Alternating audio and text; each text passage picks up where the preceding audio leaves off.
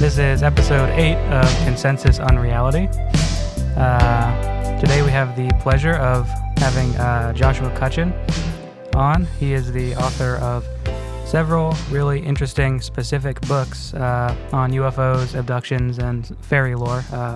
The Brimstone Deceit, The Trojan Feast, and others. And most recently, he is the co-author of a great new book on the Bigfoot phenomenon, Where the Footprints End, with Timothy Renner. And today we're going to talk a little bit about the Bigfoot thing, and then we'll move on into talking about UFOs and the UFO culture. As one does, of course. Cool. So, how you doing? Are you doing well today, Josh? Are you good? Yeah. I'm doing well. It's been a very 2020 season of life, you know. Yeah. It's interesting. Like, obviously, can I curse? Yeah. We'll run it. Okay. So obviously things are fucked at like the macrocosm level, right? But the more people I talk to, the more it seems like that has just trickled down and siphoned down into their own lives as well. So Yes. I've had a bit of a harrowing couple of weeks, but and I'll talk more openly about it at some point. But the good news is everybody's okay. Families are intact. People are still alive. Everything's fine. So, Yeah, I think we're seeing a lot of that. I mean, my life, I think, Dave, your life is a little, you're having some stress with stuff, right? It kind of just seems like everybody's used to it at this point. Yeah. That's the good old US of A. Yeah. Yeah, I was talking to some of my friends, and I kind of wonder if, like, a lot of us, not me, because I just had my moment, but personally, but I kind of wonder if a lot of us aren't 2020ing right. You know what I mean? Like, maybe this is the time when we go through the fire and we, come out reborn. Right. I don't know. Yeah. We're all going to be phoenixes this year. Yeah. I hope so. Well, maybe. I don't know. Is that No, do I want to be a phoenix? All right. Cool. So let's dive into Bigfoot land, I guess. Yeah. Let's start with the big guy. So how did you didn't start out being like a Bigfoot person, did you? You kind of, or how'd you get into the Bigfoot thing? I mean, I kind of did in a lot of ways. Not in terms of my writing so much, right? But in terms of like my interests, as a kid. For me, for the longest time, the only thing that I really thought was real in the grand scheme of things was the cryptozoological field, because that has science behind it, right? Right. Yeah. It's all super sciencey. And there's a lot of good science with some people who study Bigfoot prints and whatnot. This was before I sort of got clued into the fact that the alien abduction experience might not be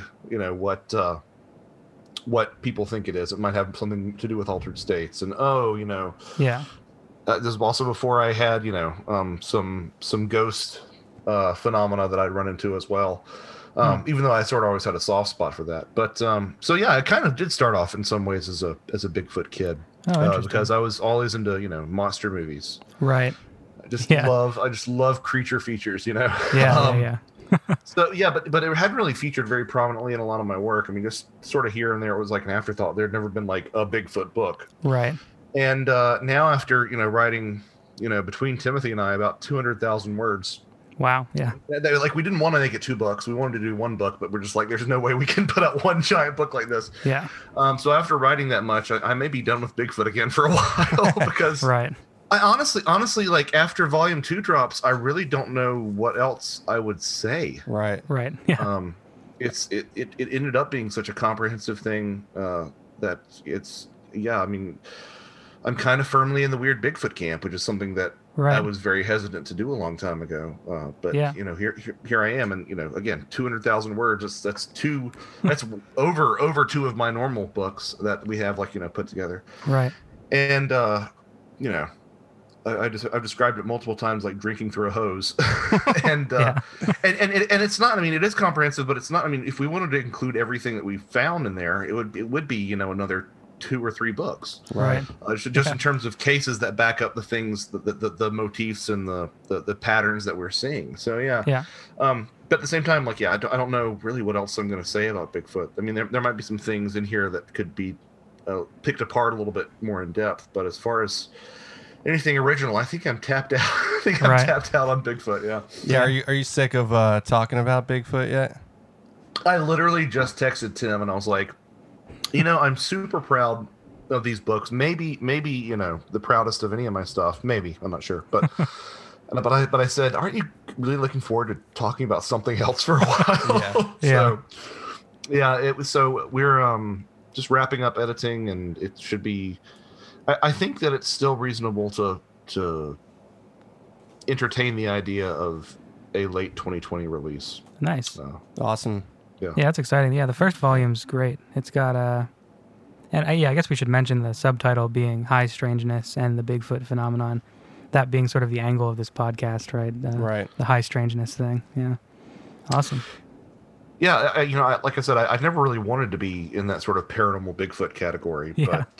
but it just, if you're being honest with a lot of the stuff, it looks like that. I was talking to someone else the other day who was like, well, when people say that Bigfoot disappears, maybe they're not familiar with the terrain, and maybe it just jumped into a ditch, and maybe this and maybe that, and that is possible, but there are plenty of cases where A, that's not what's going on because people know the land really well. Yeah. There are plenty of cases also where people literally see these things wink out of existence. Like they didn't even blink and it's gone. It just disappears. But the thing that really bothered me about that line of thought is that you keep on walking that logic back and you end up at, you just saw a bear. That's where that line of logic ends up. Right. If you keep on doubting what people have seen. Yeah. So yeah, it just is one of those things that I can't go back to the flesh and blood thing now. It's like some sort of weird Bigfoot gnosis, I guess. Yeah. I really love that idea of the Bigfoot being sort of like a metaphysical totem that people encounter. Do you think that like these encounters possibly are about some sort of like disconnect we're experiencing with nature in the moment? Well, I've talked to a couple people about like how there really is a Bigfoot moment going on right now in pop culture. I mean, you're seeing. I would argue that the ubiquity of Bigfoot now is kind of like the way that the gray alien image was, infecting everything in the 90s. Yeah. I mean, I'll be sitting in traffic and I'll see, I would say probably an average of one person every 2 days with a Bigfoot bumper sticker or something. Sure. Yeah. So there is sort of Bigfoot's having a moment right now, which I don't think was intentional on our part. I think maybe we were sort of at the beginning of that wave when we decided to write this. Right. But yeah, I've sort of played with the idea that that these things respond to what we're doing to ourselves and to our reality and to our environment. If we run with that idea of the gray aliens being so popular in the 90s and we sort of put that in a continuum from the atomic age, it's almost like they're the avatar of concern about the atom bomb and whatnot. Right. And now in an age where nuclear destruction is less of a threat, and we're kind of our own, things like just environmental issues are more of a threat in a lot of ways than those geopolitical things. I know we can talk about China. I totally agree, but I'm saying, I'm saying we don't have that sort of Damocles over our head with the nuclear bomb like we used to. Totally. Yeah. And your mileage may vary on a lot of environmental causes, and I'm sympathetic to people who are critical of that. But at the same time, I think we all agree that Mother Nature is pissed off about something with, totally. Yeah. Wildfires and just, all the stuff that's going on. It seems like a new disaster every day. So maybe there is some sort of Gaian response mechanism. Maybe Bigfoot's like a white blood cell or there are plenty of people who think that Bigfoot is a guardian of the forest sort of character. And it would make sense that as we're sort of, at the end of our environmental rope, this archetype is emerging again. Now, whether or not that means that it's an objective reality outside of us, or it's somehow Jungian or something, I don't know. I'm open to a lot of different interpretations, and I'm still sympathetic. Excuse me, more so than Tim, to the flesh and blood hypothesis. Mm-hmm. Yeah. Especially, the kind of way that I like to have my cake and eat it too is invoking Mike Clelland's research with owls. Like, obviously owls are real creatures, but sometimes the owls are strange. So maybe there is a pocket of flesh and blood Bigfoot, and whatever this other intelligence is picks up on that just as it picks up on other wildlife to make, to have these strange encounters. Yeah, totally. Yeah. Again, that's the way I like to have my cake and eat it too. I don't think it's entirely fair, but it's worth entertaining. Yeah, yeah. Well, there's so many situations, I think, that garner both of those thought processes. But I'm curious, do you engage a lot of like local stories? Do you get a lot of local accounts to you personally? It's one of the reasons that I'm really glad that I ended up partnering with Tim on this is because I have a giant gaping hole in my body of researches, and it's basically that I don't do field work. I never really have. I'm sort of the guy who likes to look at connections and will drive hours upon hours to go find something in a library that I can't find that's out of print somewhere. But in terms of like doing that or collecting stories, I'm really not that guy. I would like to be that guy because I think it would really keep me energized and engaged. And I've before the lockdown went into effect, I was sort of planning on getting a little bit more engaged with field work. But for me, no, not so much. Having said that, there is a really great Bigfoot museum about an hour and a half north that has really acted as a real vacuum cleaner for a lot of things in the area. And I would even go so far as to argue that perhaps Bigfoot activity in the area has increased because they put up a museum. Right. That reactive aspect of the phenomena. It was David Metcalf who was like, they made a temple to Bigfoot. It's in an area that already had sightings. It's a place for believers to gather. It's a place for unbelievers to be converted. It houses sacred relics. Right. Yeah. And and so they put it in this place of power, and because of that, there's some sort of a reciprocated psychosocial something going on that's making the phenomena manifest more. I like that idea. Because it's just weird. It's just so weird, and that's why I love it. Yeah. Do you think like you experience any of that sort of feedback in writing these books and stuff? Do you notice anything in your own life? So there was a time when I was writing a Trojan Feast where I would have a lot of different synchronicities. I was at one point woken up in the middle of the night. My parents and I had gone to the beach with my wife, and they had gone home a night early, and I got a phone call from my folks' home telephone number. Actually, no, it was from my mom's cell phone is what it was. And I answered it, and it was this very, Mothman Prophecies-esque robotic voice that was like, wow. And I called her back. I couldn't figure it out, and I hung it up, and I called her back, and there was no call from her phone. So it could have been anything, I guess. Yeah. This is a little bit difficult for me to talk about at the moment. I am going through a period that has had a lot of synchronicity, like an absurd amount of really profound synchronicity, and it's still sort of a little bit of a touchy subject. But long story short, I have a little gnome statue that I bought on a vacation in the mountains, and you attach it to a tree, and it just sits there like a little gnome looking out from around the tree. And you can, if somebody wants to troll my Facebook photos, you'll probably find it. But it disappeared for a couple days. Like, it just wasn't there. And I was like, I figured it had fallen off, and we have a lot of leaf cover in our backyard, and I need to go look for it. And I went away for about 10 days, and I come home, and the darn thing sitting in a really obvious spot at a forked tree in my backyard. And that forked tree just so happens to be where I buried a silver coin as a fairy offering when I first got to the house. Oh, wow. So I don't know. Yeah. Who knows? My wife didn't do it. That's what I can say. Wow. But Right. so it's yeah. That's an amazing anecdote.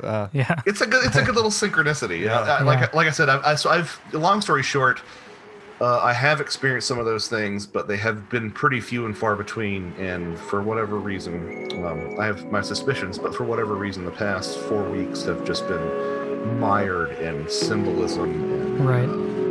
and all sorts of stuff that I'll be sharing with people more in the future. Yeah.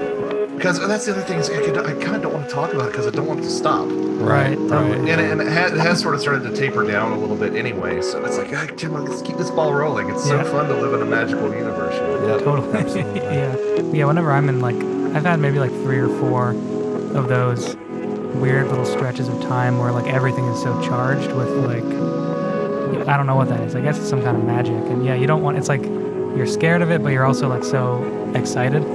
Yeah.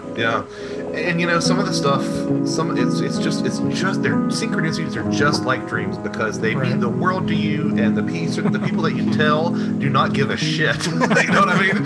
Yeah. Like the gnome statue one's good, but I have some others that are just mind-boggling to me because something that I was thinking over and over randomly in the day sort of manifested. Right. I'll give you an example.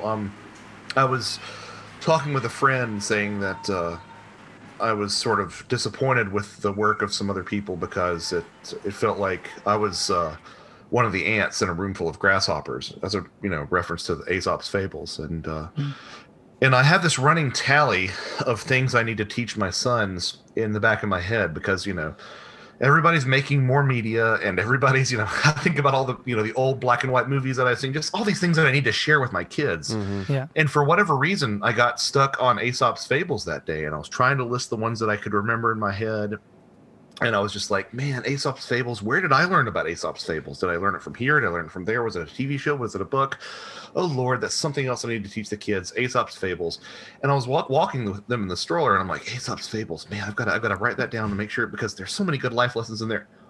So I talked to my mom that night, and they're on vacation at the beach, and she says, hey, just so you know, I picked up a book at the bookstore down here at the beach for the boys. It's Aesop's fables. That's awesome. Yeah. And it's that, but that's a perfect example of it will never strike as resonant for someone that I tell that to as it will for me, because I was inside my head that day and I was obsessing over that, and the odds that my mom would have just picked that out of thin air are astronomical. Right. So Yeah, it almost feels like you're not even working with probability at that point. It's some kind of something else. Yeah. I mean, she could have grabbed, I don't know. She could have grabbed just anything. Anything else. Like Uncle Remus, or the Native American folk tales for children, or any number of things. But that's what she ended up grabbing. So it's wild. Totally. Yeah. So another thing I've heard you mention previously is which I'm really interested in, is this sort of Rorschach effect of experiences, and maybe the blue dress, white dress, and people sort of remembering experiences drastically differently. Is this something that you're seeing a lot, where people are sharing experiences together and sort of having a different collective memory of it? Well, it's one of those things.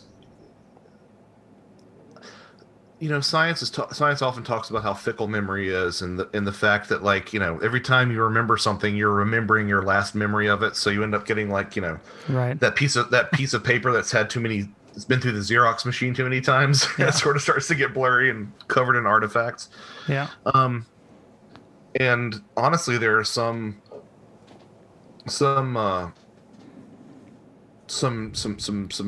traumatic things that have happened to me that I've kind of done that sort of rewriting thing deliberately, and I still have a memory of what actually happened, but I don't feel it experientially like I normally would. Right. Yeah. So, I mean, it really is problematic. the whole Rorschach test thing that I see in the paranormal is just so tied into what people are predisposed to believe, and the links that they'll go to. I'll never forget. It was somebody was speaking with Linda Moulton Howe about how those black helicopters that you see around the cattle mutilation sites aren't really black helicopters. They are UFOs that have shapeshifted into black helicopters. And I'm sympathetic to that idea, but that's really as a bridge too far. I mean, like can we at least approach it from the idea that it's actually a helicopter first, right? Yeah. Before we go ahead and do that. And the obvious and most egregious example is the missing 411 thing. Yeah. It's so funny for me to listen to people who are on the extraterrestrial hypothesis bandwagon and then want to lump missing 411 stuff into it and be like, oh yeah, so I guess like ETs can change the weather now, right? Yeah. Or they can, they have all these things that fit into existing models. So, I say that missing 411 is a Rorschach test, and I say that with complete knowledge of the irony of the fact that I'm going to say that fairy faith is the thing that explains missing 411 more than anything. Right. Because I'm at least reflexive enough to realize that yes, I'm proving my own rule here. Yeah. But Bigfoot doesn't change weather. Bigfoot doesn't. So aliens are abducting people who are wearing bright clothing, or like Bigfoot cares about what people's last names are, or it really does suggest to me something that is operating on more of a, honestly, just a magical level. It's throwing that word around, I know, but it's the idea that we have our own reality, and we have another reality that mirrors and is, to that reality, things like symbolism are important. Right. Is kind of where I've settled for a while. Kind of upset at myself for having settled there, because I feel like if you're not constantly like reevaluating your thinking, you're sort of stagnating. But it's really hard for me to get away from this idea of a spirit ecosystem. That was a really roundabout way of answering your question, even if I didn't even answer it. I don't know. I think we got back there perfectly. No, yeah, I think that's great. Yeah. But it's one of those things where I'm always baffled when people are upset about the idea that things like Bigfoot or aliens might be some sort of reified, some sort of physicalized manifestation of the collective unconscious. Like, and they get upset about that. Like, that's somehow not super miraculous in and of itself. You know what I mean? It's still crazy, wild, anomalous. Whenever people like push back on them, I'm like, are you really that married to little green men that you that idea is unpalatable? Because actually, that kind of sounds a lot more interesting to me, honestly. Yeah, totally. But again, I try to be non-dogmatic about this stuff. I think you have to be. Yeah. Or you end up losing it. It's sort of like if you want to rework that famous phrase from The Dark Knight, you either die a hero or you live long enough to become a villain. I mean, so you either stay agnostic or you end up batshit crazy. I think is what it really comes down to. Yeah. Yeah. I wish it wasn't. I mean, I wish there was a way to find like real answers in this, but so far it doesn't seem like that's happening anytime soon, like real answers. Yeah, I think that that really underscores how personal this stuff is. Right. I think it is a personal journey.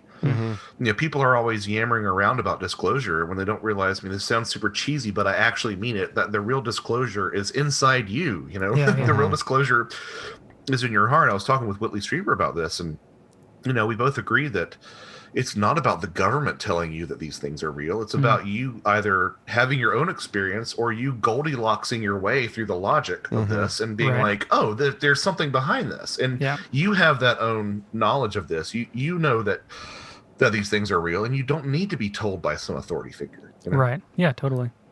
Yeah, I think in that spirit, to me, it seems like a lot of our listeners might, come from like suburban life or city life, and I think for them, like digesting something like ETs or ufology is sort of coming into the vogue of like the collective consciousness, where like Bigfoot, I feel like a lot of people might find it a little bit harder to believe because they've never experienced anything close to that.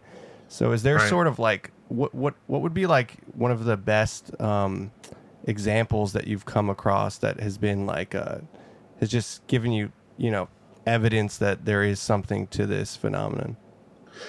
Well, just to sort of touch on that a little bit, what you said to begin with, it really is striking to me that people, have a more difficult time wrapping their heads around some of these things. And I think that might have something to do with the fact that, like, look, I'm sitting here in suburban Atlanta, and I can tell you, magic be thin here. Like, magic is real thin. Like, there's just, you don't feel it. But, if you go, 2 hours up the road to the mountains, or, I mean, heck, even from here, I can get you in the middle of nowhere in about 30 minutes. Yeah. And you just feel it. It just sort of covers you like a warm blanket. Yeah. And that was the funny thing about writing this book is that, I found myself siding with the Bigfoot skeptics a lot. Because there really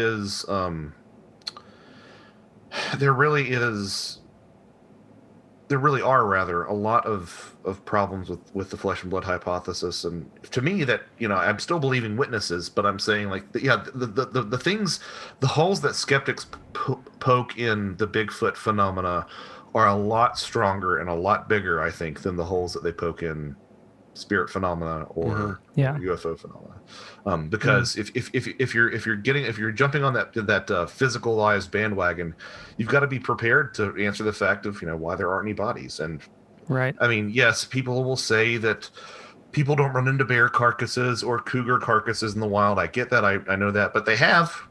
At some point they have.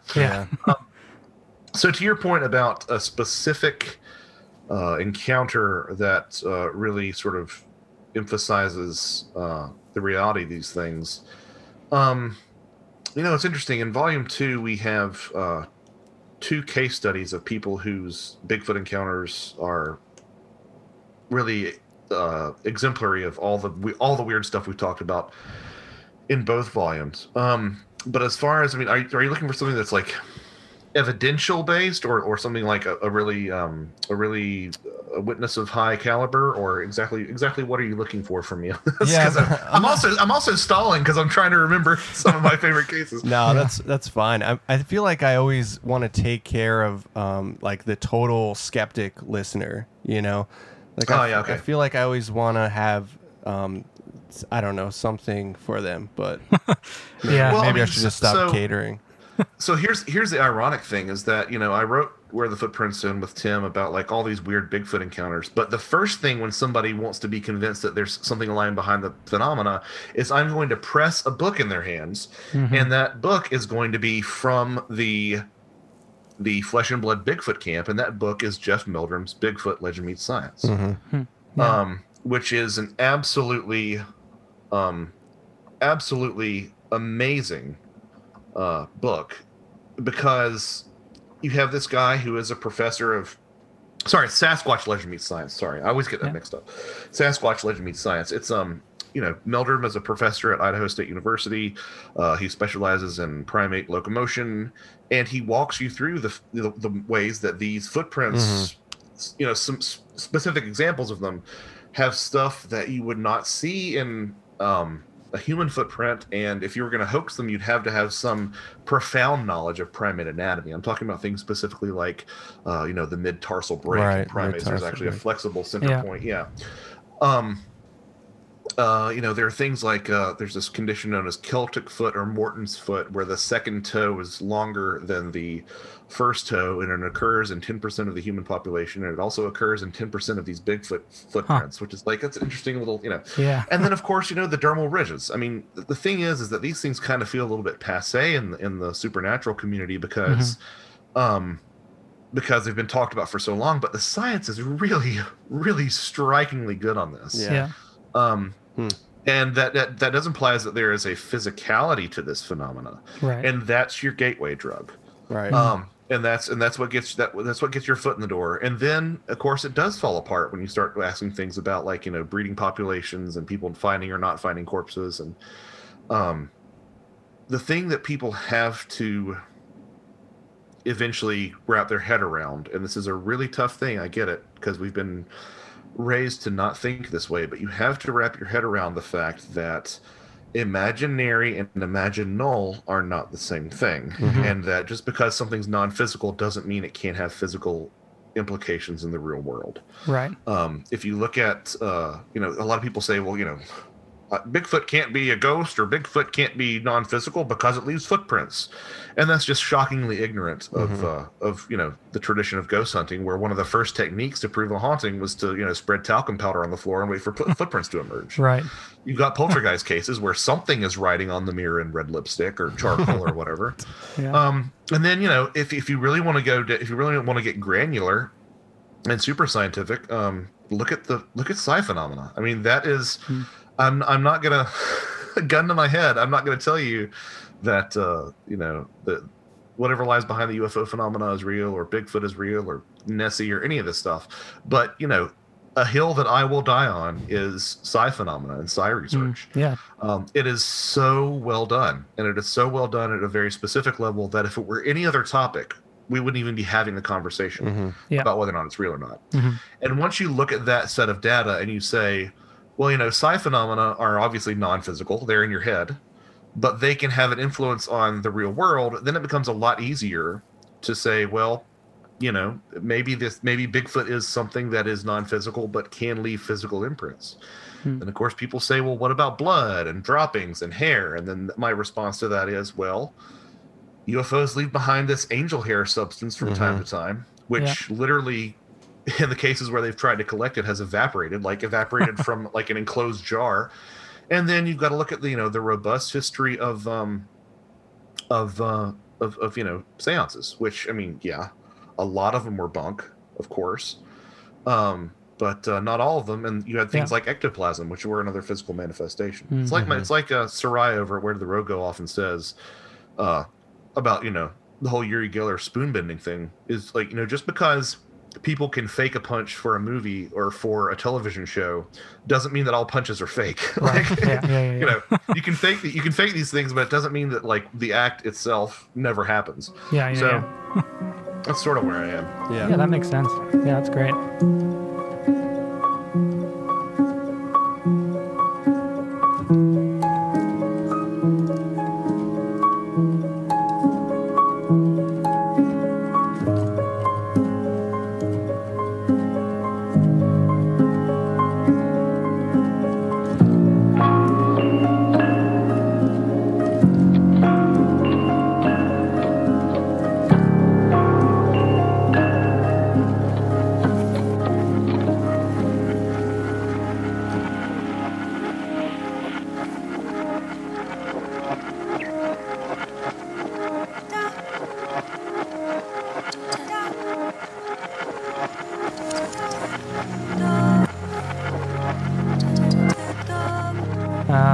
Maybe we move on into talking a little bit about what's happening right now with UFO world. What do you think? I mean, let's just start with like this whole like every 2 weeks we get a little bit of disclosure. What's going on with that?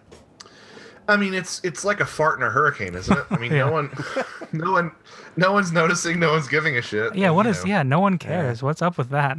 The thing that constantly bothers me is the story came out about non-terrestrial craft coming out, and everybody's like, oh, the Pentagon says that it has recovered off-world vehicles, and I'm like, that's literally not at all what was said. Yeah.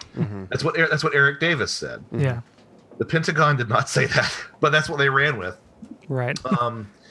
And it's interesting. A lot of the people, a lot of the people that I talk to, a lot of the normies, so to speak, the vibe that I've been getting from them is that they are actually really skeptical of that particular claim, even without even setting aside the fact that it's been misattributed. Yeah. That a lot of the people that I've talked to are really skeptical of that still to this day. Yeah. And I think that I think that they're barking up the wrong tree. My friend Red Pill Junkie, prefers to look at retrieved crash materials much more along the lines of, again, apports, some of the things you find in poltergeist cases that just seemingly materialize out of nowhere. I think that might be a little bit more accurate.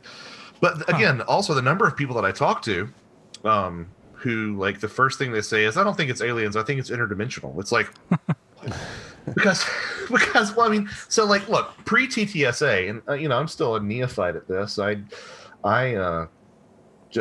still boggles my mind that A Trojan Feast was just released like 5 years ago. It feels like it's been an absolute lifetime. But but even in the time since I've got involved, it seemed like from when I got involved in the community really in like 2015 until like the day before the TTSA announcements, it felt like there was a real sloughing off of a lot of this old ETH stuff. And it felt like people were much more open to ideas of hypotheses rather, like interdimensionality or something non-physical, just non-materialist, non-physicalist ideas. And then TTSA comes along, and then everybody's back on this physical nuts and bolts spacecraft train. Right. Yeah. Bob Lazar comes back out, and it's just yeah. And a lot of people have been, they wheel him back out. Yeah. They wheel it back. Yeah. And a lot of people have been a lot of people have been trying to sort of read between the lines about all this, and sometimes I wonder if like one of the purposes of this was just that the community was kind of a little bit on the right track, and this is just another way to revert us, to throw us back to the 50s in terms of our thinking on the subject matter. But I don't know. I mean, I tried to point these things out on UFO Twitter and ended up getting vague death threats. So I was like, okay, I'm good. I'm good. It's like of all the things to get that upset about. Right, it's not worth that. Yeah. The fact that I say that it might not be craft to someone who like keeps on using the word crafts, which isn't a freaking word. The fact that I say that it might not be alien aircraft is warrants that sort of reaction. It's just, it speaks to the mental instability of the community, I think, sometimes. Yeah, totally. What's y'all's take on TTSA? Well, I mean, I think more or less it's some combination of like, I don't know, I guess the word would be psyop, or with like a money grab kind of situation. I think it's very cynical. It's hard to go ahead. Sorry, no, it's all you. No worries. It's hard to make heads or tails of it. I think somebody pokes around and then something gets leaked, but it's like you said. I mean, the headline was not even really the story. It was just kind of manufactured in itself. Yeah, what I find so frustrating is the way that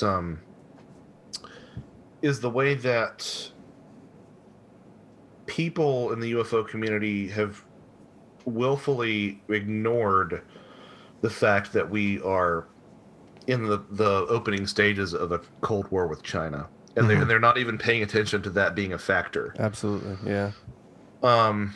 It really boggles the mind that they're that myopic and so obsessed with UFOs that they see this and they don't even think, again, seeing the history of the way that the UFO community has been used as cover for all sorts of different government activities. Right. That they don't see that this might fit into that somehow. Right. Yeah. Or even be like, even be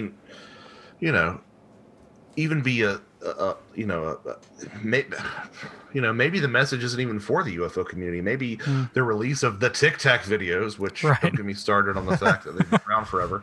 Yeah. Maybe that was more for the global leaders than it was for the UFO community. Like, look at what we got here. Yeah, it's weird, isn't it? Mm-hmm. Maybe they have a better ability to read between the lines than we do. So, I'm not saying that it's not. Again, you bring this stuff up and you're a heretic.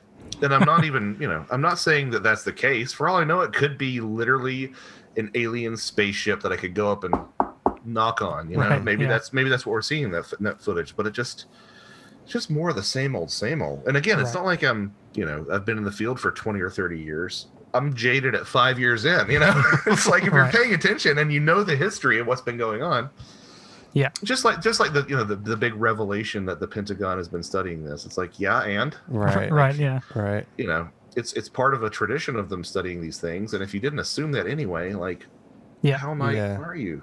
It reminds me a lot of like the the Majestic 12 papers type stuff. Like, just like it has the same vibe of like, I mean, like it's really exciting. And whenever something's like really exciting and makes a lot of sense, it's like, I don't know.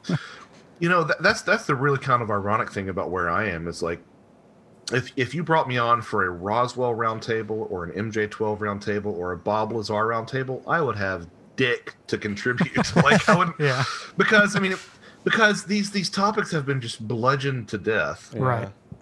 Totally. Even if they are true, they're so tainted by so much controversy. Right. I just haven't made myself a student of studying them. Yeah. You know? Right. Now that's not that I'm ignorant of it. I know the broad strokes, but when it comes down to parsing out whether they're real or not, I tend to just side with people that I know. I tend to respect the opinions of people that I know who are more in depth in it. Then I know the arguments for and against the reality of these things, but it's not something that I think anybody needs to spend more time on. I don't think it's getting anybody closer to the truth. Right.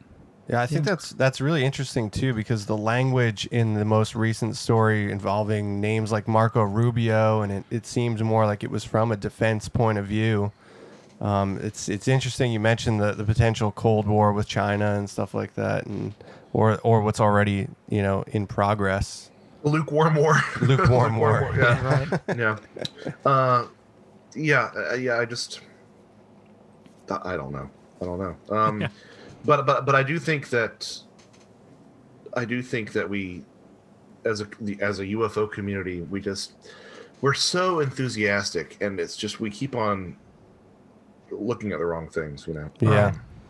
I think what do you have a I think something that happened, I guess it was 2016 or so, that what was Above Majestic, the really famous the big, who is that? Is that Corey Good?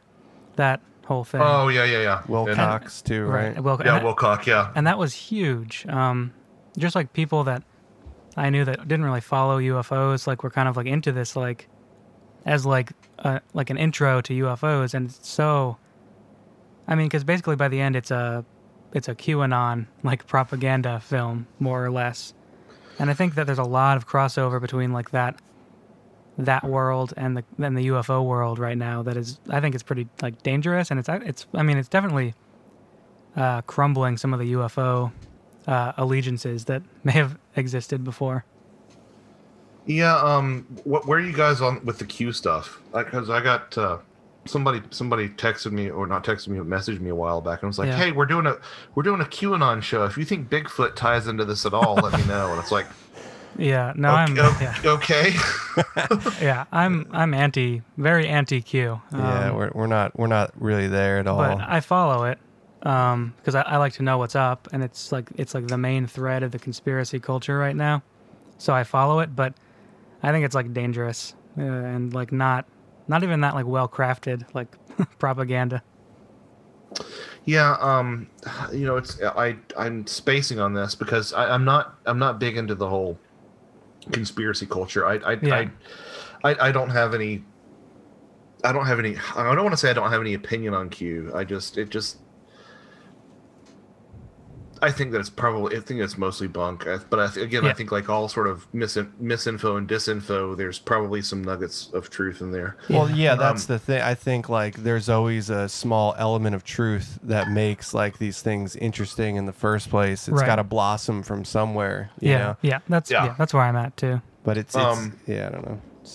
But there's this podcast I was listening to called The Farm. It's a conspiracy podcast. Oh yeah, that's a great one. Yeah. Yeah, and he was talking about, and again, I don't have all my, I don't have my recall is not as good with conspiracy stuff because I generally don't go too far deep into it. Like, give me a conspiracy document or give me a dusty old tome from, 19th century Ireland. Yeah. I tell you which one I'm going to be looking at. That's right. But one of the generals who has come out, I think, in support of Q is also someone who was involved in sort of this fourth generation warfare stuff, which is kind of an interesting point of comparison. Yeah. Wow. but I mean, it's weird. Like we're in it's 2020, 2019 and 2020. It's like this conspiracy theories are just so mainstream. Yeah, Right. it's right. It's intense. And like anything that's mainstream, it got ruined. Right. Yeah. You know. Yeah. Except, I mean, well, I can't think of any good exceptions. Maybe like I don't know. McDonald's. Yeah, maybe poutine or something. But Right. you know, I mean, the internet already ruined bacon and Krampus. So I mean, Yeah. like, you know, I was big into Star Wars. I mean, I still enjoy it, and I still know way too much about the now canceled expanded universe and all that bullshit. But, Yeah. But you know, there was a definite moment around where Disney bought it. Like, you know, I grew up like being made fun of for. Yeah. I grew up being made fun of for knowing what a Mandalorian was, and, Yeah. Right. and now it's like, oh, have you seen the man? It's like, oh God, are we gonna do this? Right. You know, it's not even a fake versus real thing. It's just like I was there, you know, the entire time while Star Wars was just the nerdy thing, and now it's as mainstream as football. Like, oh, you're into Right. Star Wars, you're not a Yeah. nerd anymore. You're just a Right. person. Yeah. Yeah. So something we've mentioned, I think, going back to sort of, you know, I know you said you don't know too much about Q, and I guess we probably don't know too much about it either. But I know everything. yeah, Just kidding. I think we've mentioned sort of this idea of hoaxing, and how hoaxing sort of creates a sigil and becomes a phenomena within itself. I was just curious what your thoughts on that might be. No, I mean, I think that's really prescient. There's a section. So in Where the Footprints in Volume 2, I have a chapter that's dedicated to the George P. Hansen model of the trickster and the paranormal, because it's a great book. Yeah. Yeah. It's not the easiest book to get through. Right. It reads a bit like a doctoral dissertation or something. But it's a great book, and he keeps on mentioning Bigfoot in the book, and he never like really goes anywhere with it. So there's a trickster chapter in Volume 2 Where the Footprints End, and one of the sections in that is sort of, you know, like looking at this idea of, you know, the fake it till you make it sort of thing. Mm-hmm. You know, there are people, I think it's Paul Freeman, I believe is his name, who was practically caught faking footprints, but also has some of the best Bigfoot footage outside of the Patterson-Gimlin film. Right. And you know, if you look at things like y'all are familiar with the Philip experiment, right? I'm not sure. Yeah, I'm not sure of that one. Oh my gosh. Okay, great. So I'm gonna bring up that chapter because I want to get all the proper nouns right. Yeah.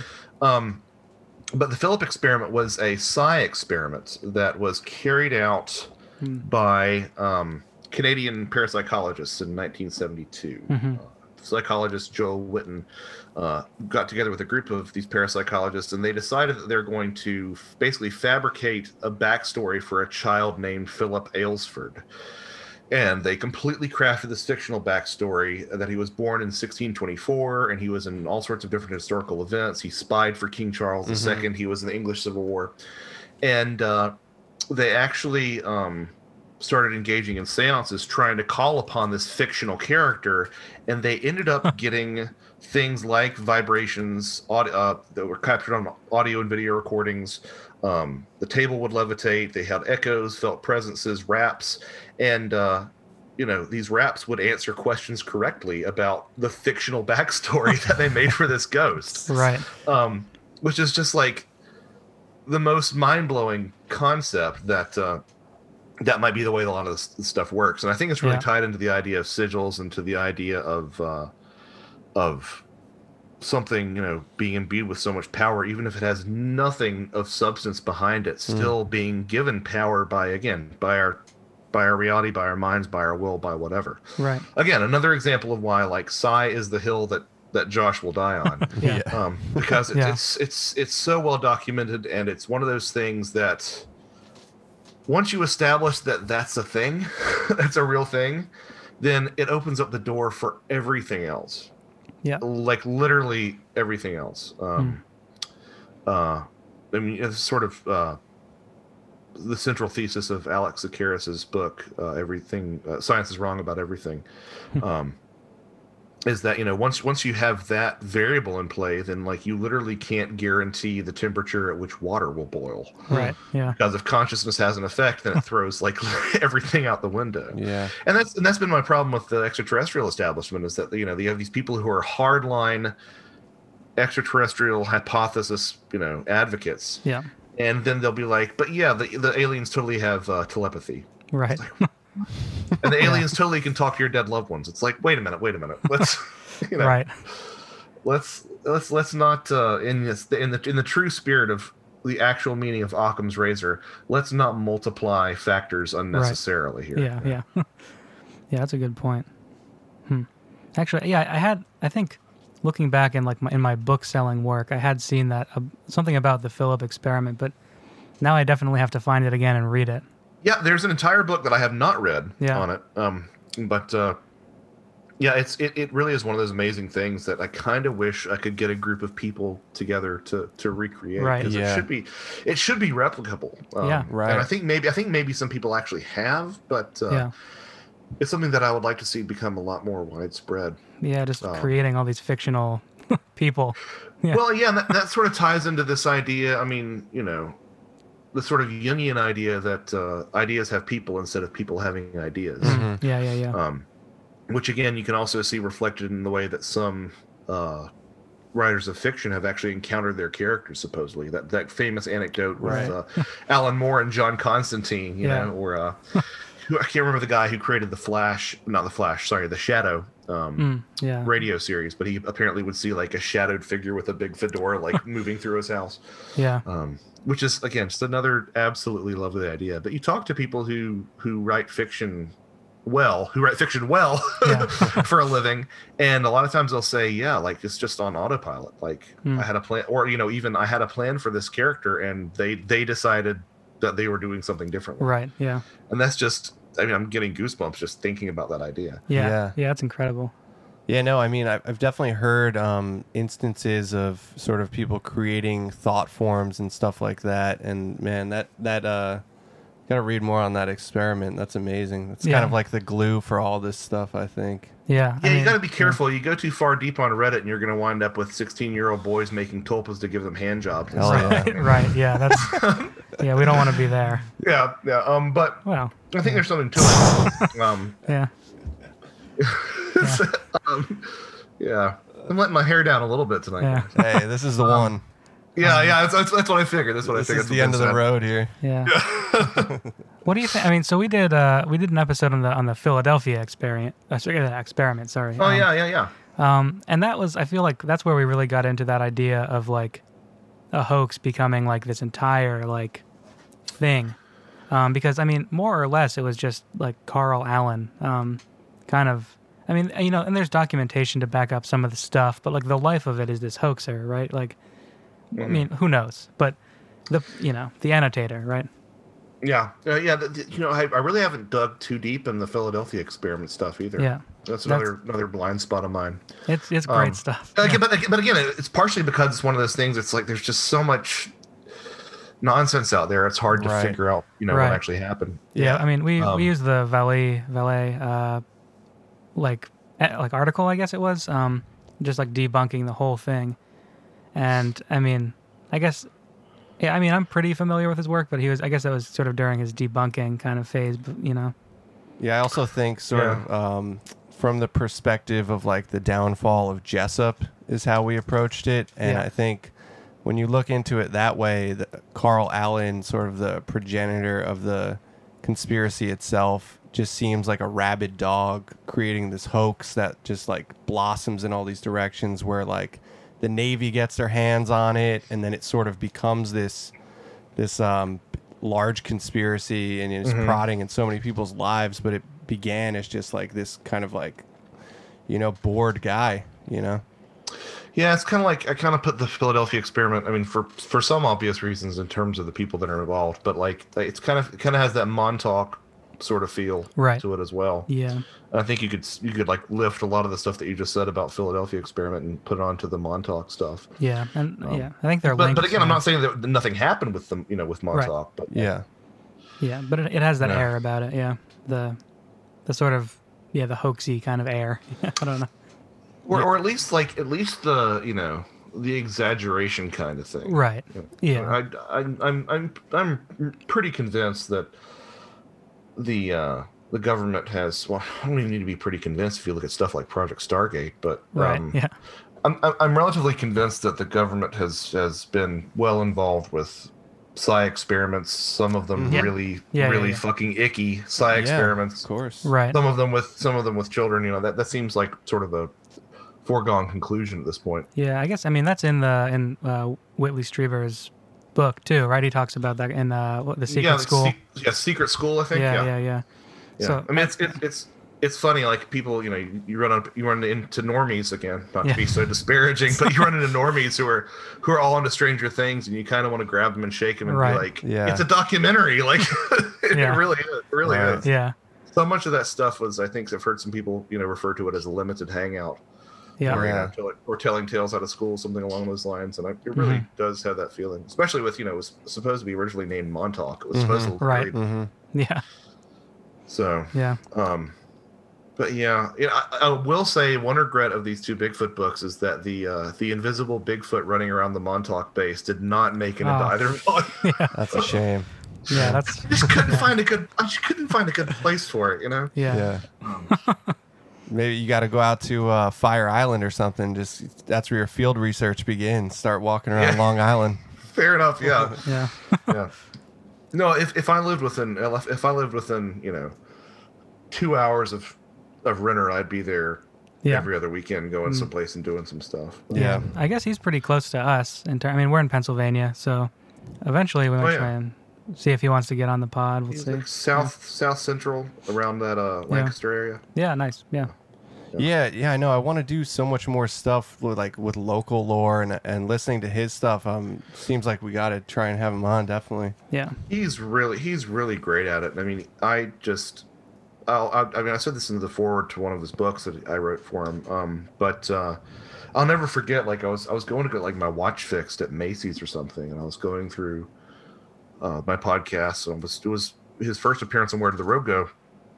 And I saw that it was like a guy who was into local folklore and like legend tripping, and I'm like, I don't need, it's like to me like the local like small town, we're doing ghost tours in Halloween. It's like being an alcoholic and somebody giving you mouthwash. It's like, come on, like this is not what I want at all. Yeah. I mean, I'll drink it, right? Because, but it's not what I want at all. So I almost like completely skipped it, but I listened to him, and he's so good at really getting to the bottom of things in an area. And I mean, it helps that his area is really fucking weird. Right. Because it is. I mean, you can just sort of feel it in that entire area, and the number of stories from the area are just, manifold. Yeah. But he really does such a good job of doggedly, tracking stuff down and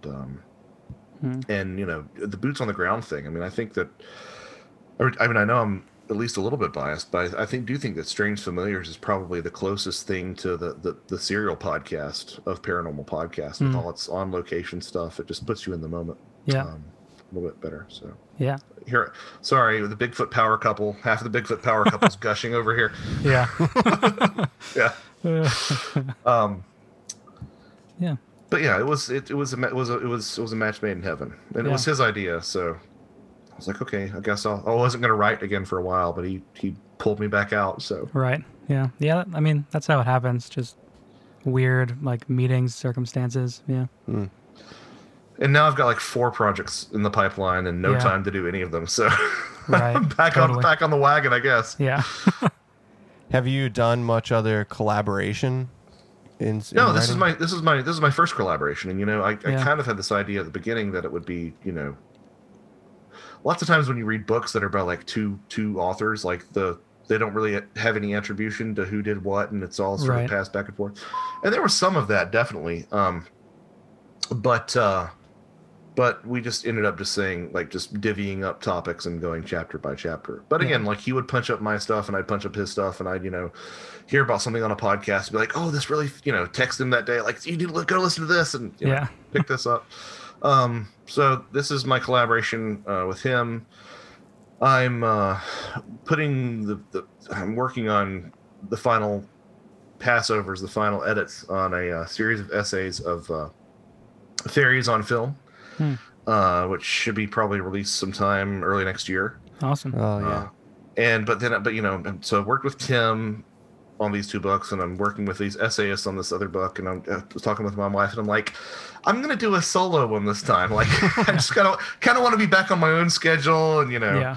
and part of that's my own self-conscious, like, because I go back and I like fix things that people have written. I'm like, am I being an asshole or not? I don't know, but like, I really want it to be really want it to be worded this way. So, Yeah. yeah. So I got a couple irons in the fire. Staying busy. That's for sure. Yeah. So we have a question from friend of the pod, Caroline, and she asked, has there ever been an account of Bigfoot driving a car? I'm not going to say no. Okay. I'm not going to say no, because as soon as I do, we'll find one.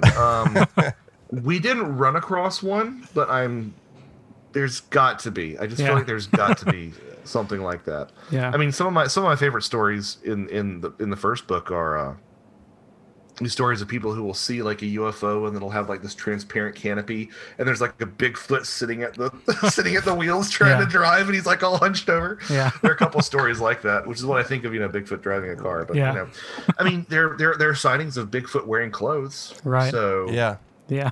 I have to imagine that somewhere that's happened. Well, there was like a lot of wild man sightings with like sort of clothes initially, right? Yeah, part of the problem is that the Bigfoot community never really sort of embraced the wild man stories as being a Bigfoot story. Mm-hmm. They would do one of a couple of things, like they just look at them and say, "Oh, it's yellow journalism," or they'd say, it was tall tale, or it was about like a hermit or something. And some of the stories are obviously about people who are hermits and whatnot.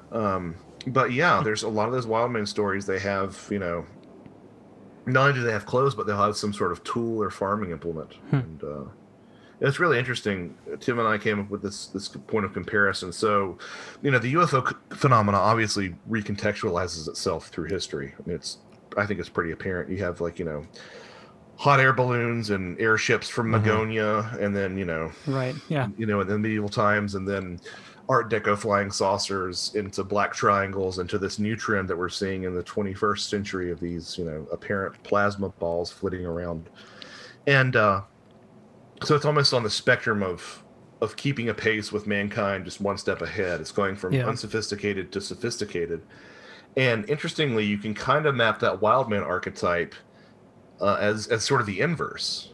Back in medieval times, the wild man was sort of like an all-knowing, almost all-knowing magical being that was articulate and could and then you move into, and of course this is all very Western European, so nobody get offended, please, but because this really doesn't embrace the indigenous side of things. But from that Western European immigrant standpoint, so you have those, the wild man, the Wadwos, the green man, all those archetypes. And then you have this, 18th and 19th century wild man that is getting hairier, not hairier, but he's still covered with hair, but he's like still got some vestiges of civilization. He's got, some clothing on, and he's carrying a pitchfork or an old musket or something. And then, you hit the 20th century, and it's all these just giant monkey men. So it's the spectrum from sophisticated to primitive, while the UFO phenomena is from primitive to sophisticated. So I don't know if there's really anything to that. And like I said, that really tosses out a ton of indigenous testimony from Native Americans. So that might not be an exact match, but I think it's interesting, worth pointing it out, at least in terms of like popular consciousness, if nothing else. Right. Yeah, totally. Yeah, that's always fascinated me. I mean, and that inverse thing, that's so strange. I wonder. Yeah. I wonder what's going on there. Yeah. That's just the thing. It's like you can. We're really good at making observations. It's just trying to figure out what the hell they mean is impossible. Yeah, it is.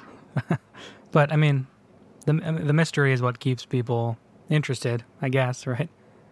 I mean, I don't. So whenever I talk to people, it sounds super judgy, but it's honest.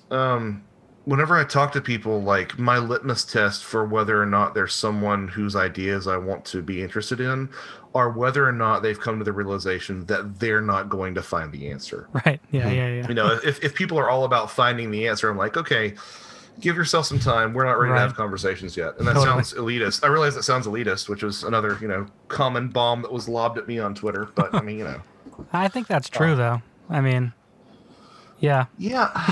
Yeah. I mean, there's a level of maturity in knowing that you know nothing. Yeah. Right. In all aspects of life, honestly. Yeah. That, I don't think it should be any different in these topics either. And, Right. I don't think we'll ever know. And having said that, I would love if we would. Like, I would love if something happened tomorrow where Bigfoot was captured and like, oh, my books are completely irrelevant. Right. That's great. We have a Bigfoot now. Right. Like, but I just don't see that happening. Honestly. Yeah, no, me either. I don't. And yeah, it's kind of like the freshman college, like philosophy major effect where like when you start learning something, you're like, I know this. And then you don't by the time you're out of it, you're like, you don't know anything at all. Yeah, exactly. Yeah. It's an interesting. I'm sure that there's some sort of psychological term for that, but like, Right. yeah. The beginning, you know nothing, and you know that you know nothing, and then you think you know everything, and then the bell curve comes back down, and you know a lot, but you think you perceive that you know nothing because there's so much, and you can never contain it all. I mean, yeah, absolutely. Yeah. Kind of just seems like the more you look into this stuff, the more questions that get raised. Yeah. And I think that we kind of bemoan the fact that that's the case, but I mean that might be literally the point of this stuff, right? Yep. I'm getting all sort of airy fairy artsy fartsy, but what if the point of this stuff is to make us ask questions? Mm-hmm. We never. So it's one of those like the medium is the message kind of concepts. Right. Where we're so obsessed with finding out what it means that we never question the idea that maybe the fact that we're questioning what it means is what it means. Yeah. It's all about, inward self-exploration. Yeah. I think the internet's an interesting like addition to that formula too, where like everything is available to you like all the time. But like, so I think it kind of speeds up that process of like disillusionment, and like whether or not you stick around is how like earnestly interested you are in the thing. Mm-hmm. Yeah, I'm wondering at what point, I saw an article talking about this. I'm wondering at what point we recognize the internet as its own organism, right? Its own consciousness, Yep. Yeah. It's something. I mean, I don't think it's conscious, but it might be conscious in like an animistic sense, maybe in the way that like a fungus is, sort of. Yeah. Yeah. Is it greater than the sum of its parts? I think is the real question. Yeah. But it's a really good analysis though when you talk about these fungal networks that are underground that communicate with each other. I think it's a really apt analogy. Yeah. The actual mushroom itself is simple, but the network itself is complex. Mm-hmm. Yeah, and kind of subtle. There's something like about the weird subtle connections and where consciousness might form down there. Yeah. Cool. Yeah, I like to imagine that people encounter certain symbols and archetypes for a reason, but then there's just some cases that are just so bizarre that it seems just ridiculous, Yeah, I mean, that's one of the things that people wrestle with the concept of high strangeness is that they're all obsessed about what it means. But I think for me, it becomes very apparent to me after looking at this that all these things, especially the UFO phenomena, but other topics as well, are just absolutely enamored with symbolism. They're enamored with theater. At one point, amongst certain sections of fairy belief, depending who you talk to, Tir na Nog and Dreamland were the same place. Mm-hmm. And if you extend that sort of dream logic to a lot of these encounters, things do tend to make a lot more sense. Right. Especially the nonsensical bits. Yeah. But yeah. And it's interesting to me too how there's so you don't, if you don't pick up the telephone, you're never going to hear the call, right? So Yeah. it's funny to me how many people are convinced that there's nothing strange in the world because they're just waiting for the telephone to answer itself and bring itself over to you. You know what I mean? Yeah. And the Venn diagram of people who, don't believe in ghosts and have never spent and have spent the night in a haunted house is like two circles beside each other. Like there's very little overlap. Right. Like, Yeah. if people need to be convinced, it's not that hard. It's like Gordon White. It's like Gordon White says, like, grab yourself a Ouija board and spend the night in an abandoned mental asylum, and then you'll figure it out pretty. You can't get the toothpaste back in the tube after that. Yeah. That's great. Just because you're sitting around waiting for it to happen to you in rush hour traffic and nothing happens doesn't give you the authority to say that there's nothing beyond our reality. Yeah. That's. And I'm bad about not engaging with this stuff. Like I sit here doing that exact same thing, right? Like I'm waiting for something, because for some people it seems just so effortless, I mean, Soraya is one of those cats who just like. He has stuff happen to him, like literally when he gets up to get a sandwich from the fridge, like he'll see something or hear something. It's right. Like, but once you start listening, you start hearing. But you gotta start somewhere. That's for sure. Yeah. Yeah, I love that analogy. You got to pick up the phone first.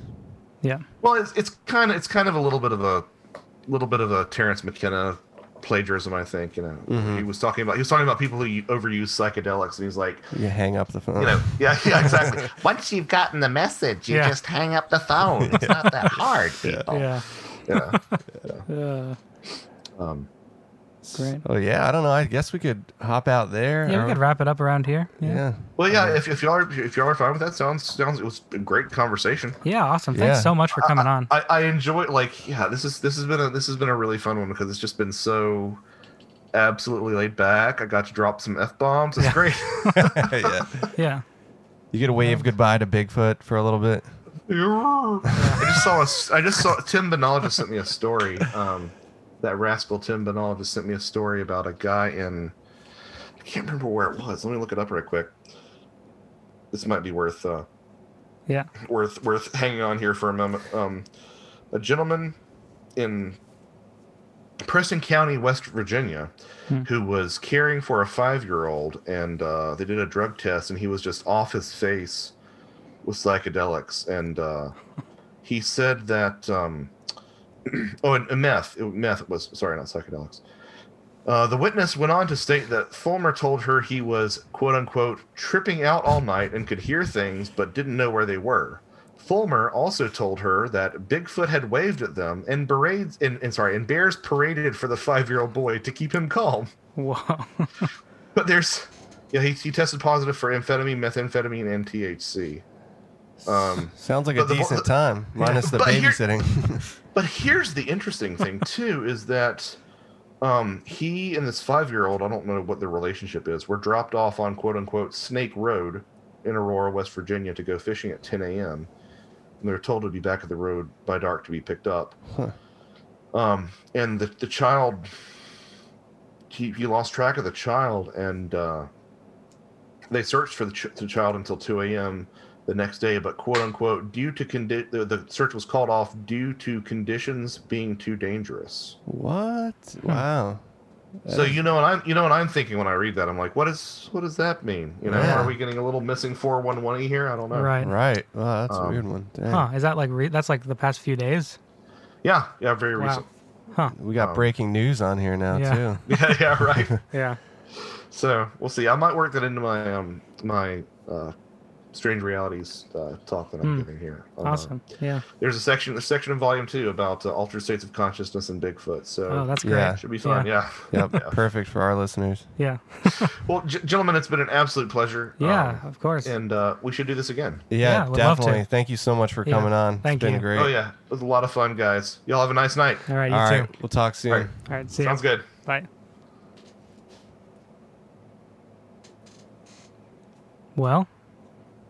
Well, great interview. We're still here. Yeah, we're still.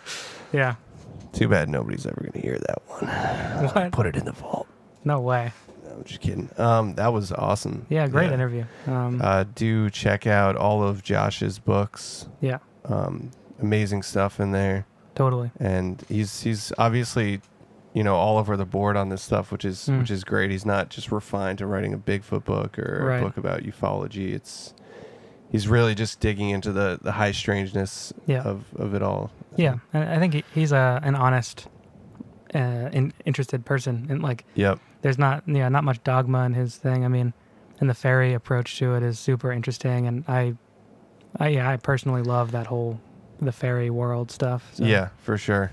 Yeah, you're going to find a lot of the fairy lore stuff, which is definitely a specialty and interest of his. Yeah, and we certainly love that stuff. Yeah, I love just his perspective on it, staying agnostic. Yeah, totally. I mean, you kind of have to. Yeah, keep it cool, or keep yourself on ice. Yeah. I don't know. That's going to be it for us. Right. We'll be back soon. Yeah. Watch out for the Bigfoot out there. Yeah, stay away from that little pocket of West Virginia for now, I suppose. Yeah. Really. These things don't usually double back, though. Yeah. Who knows? Unless it's the next Skinwalker Ranch. Bigfoot podcast over. No, I'm sorry. Sorry to paraphrase Tom DeLonge. Fuck yeah. Sick. Well, that's good news.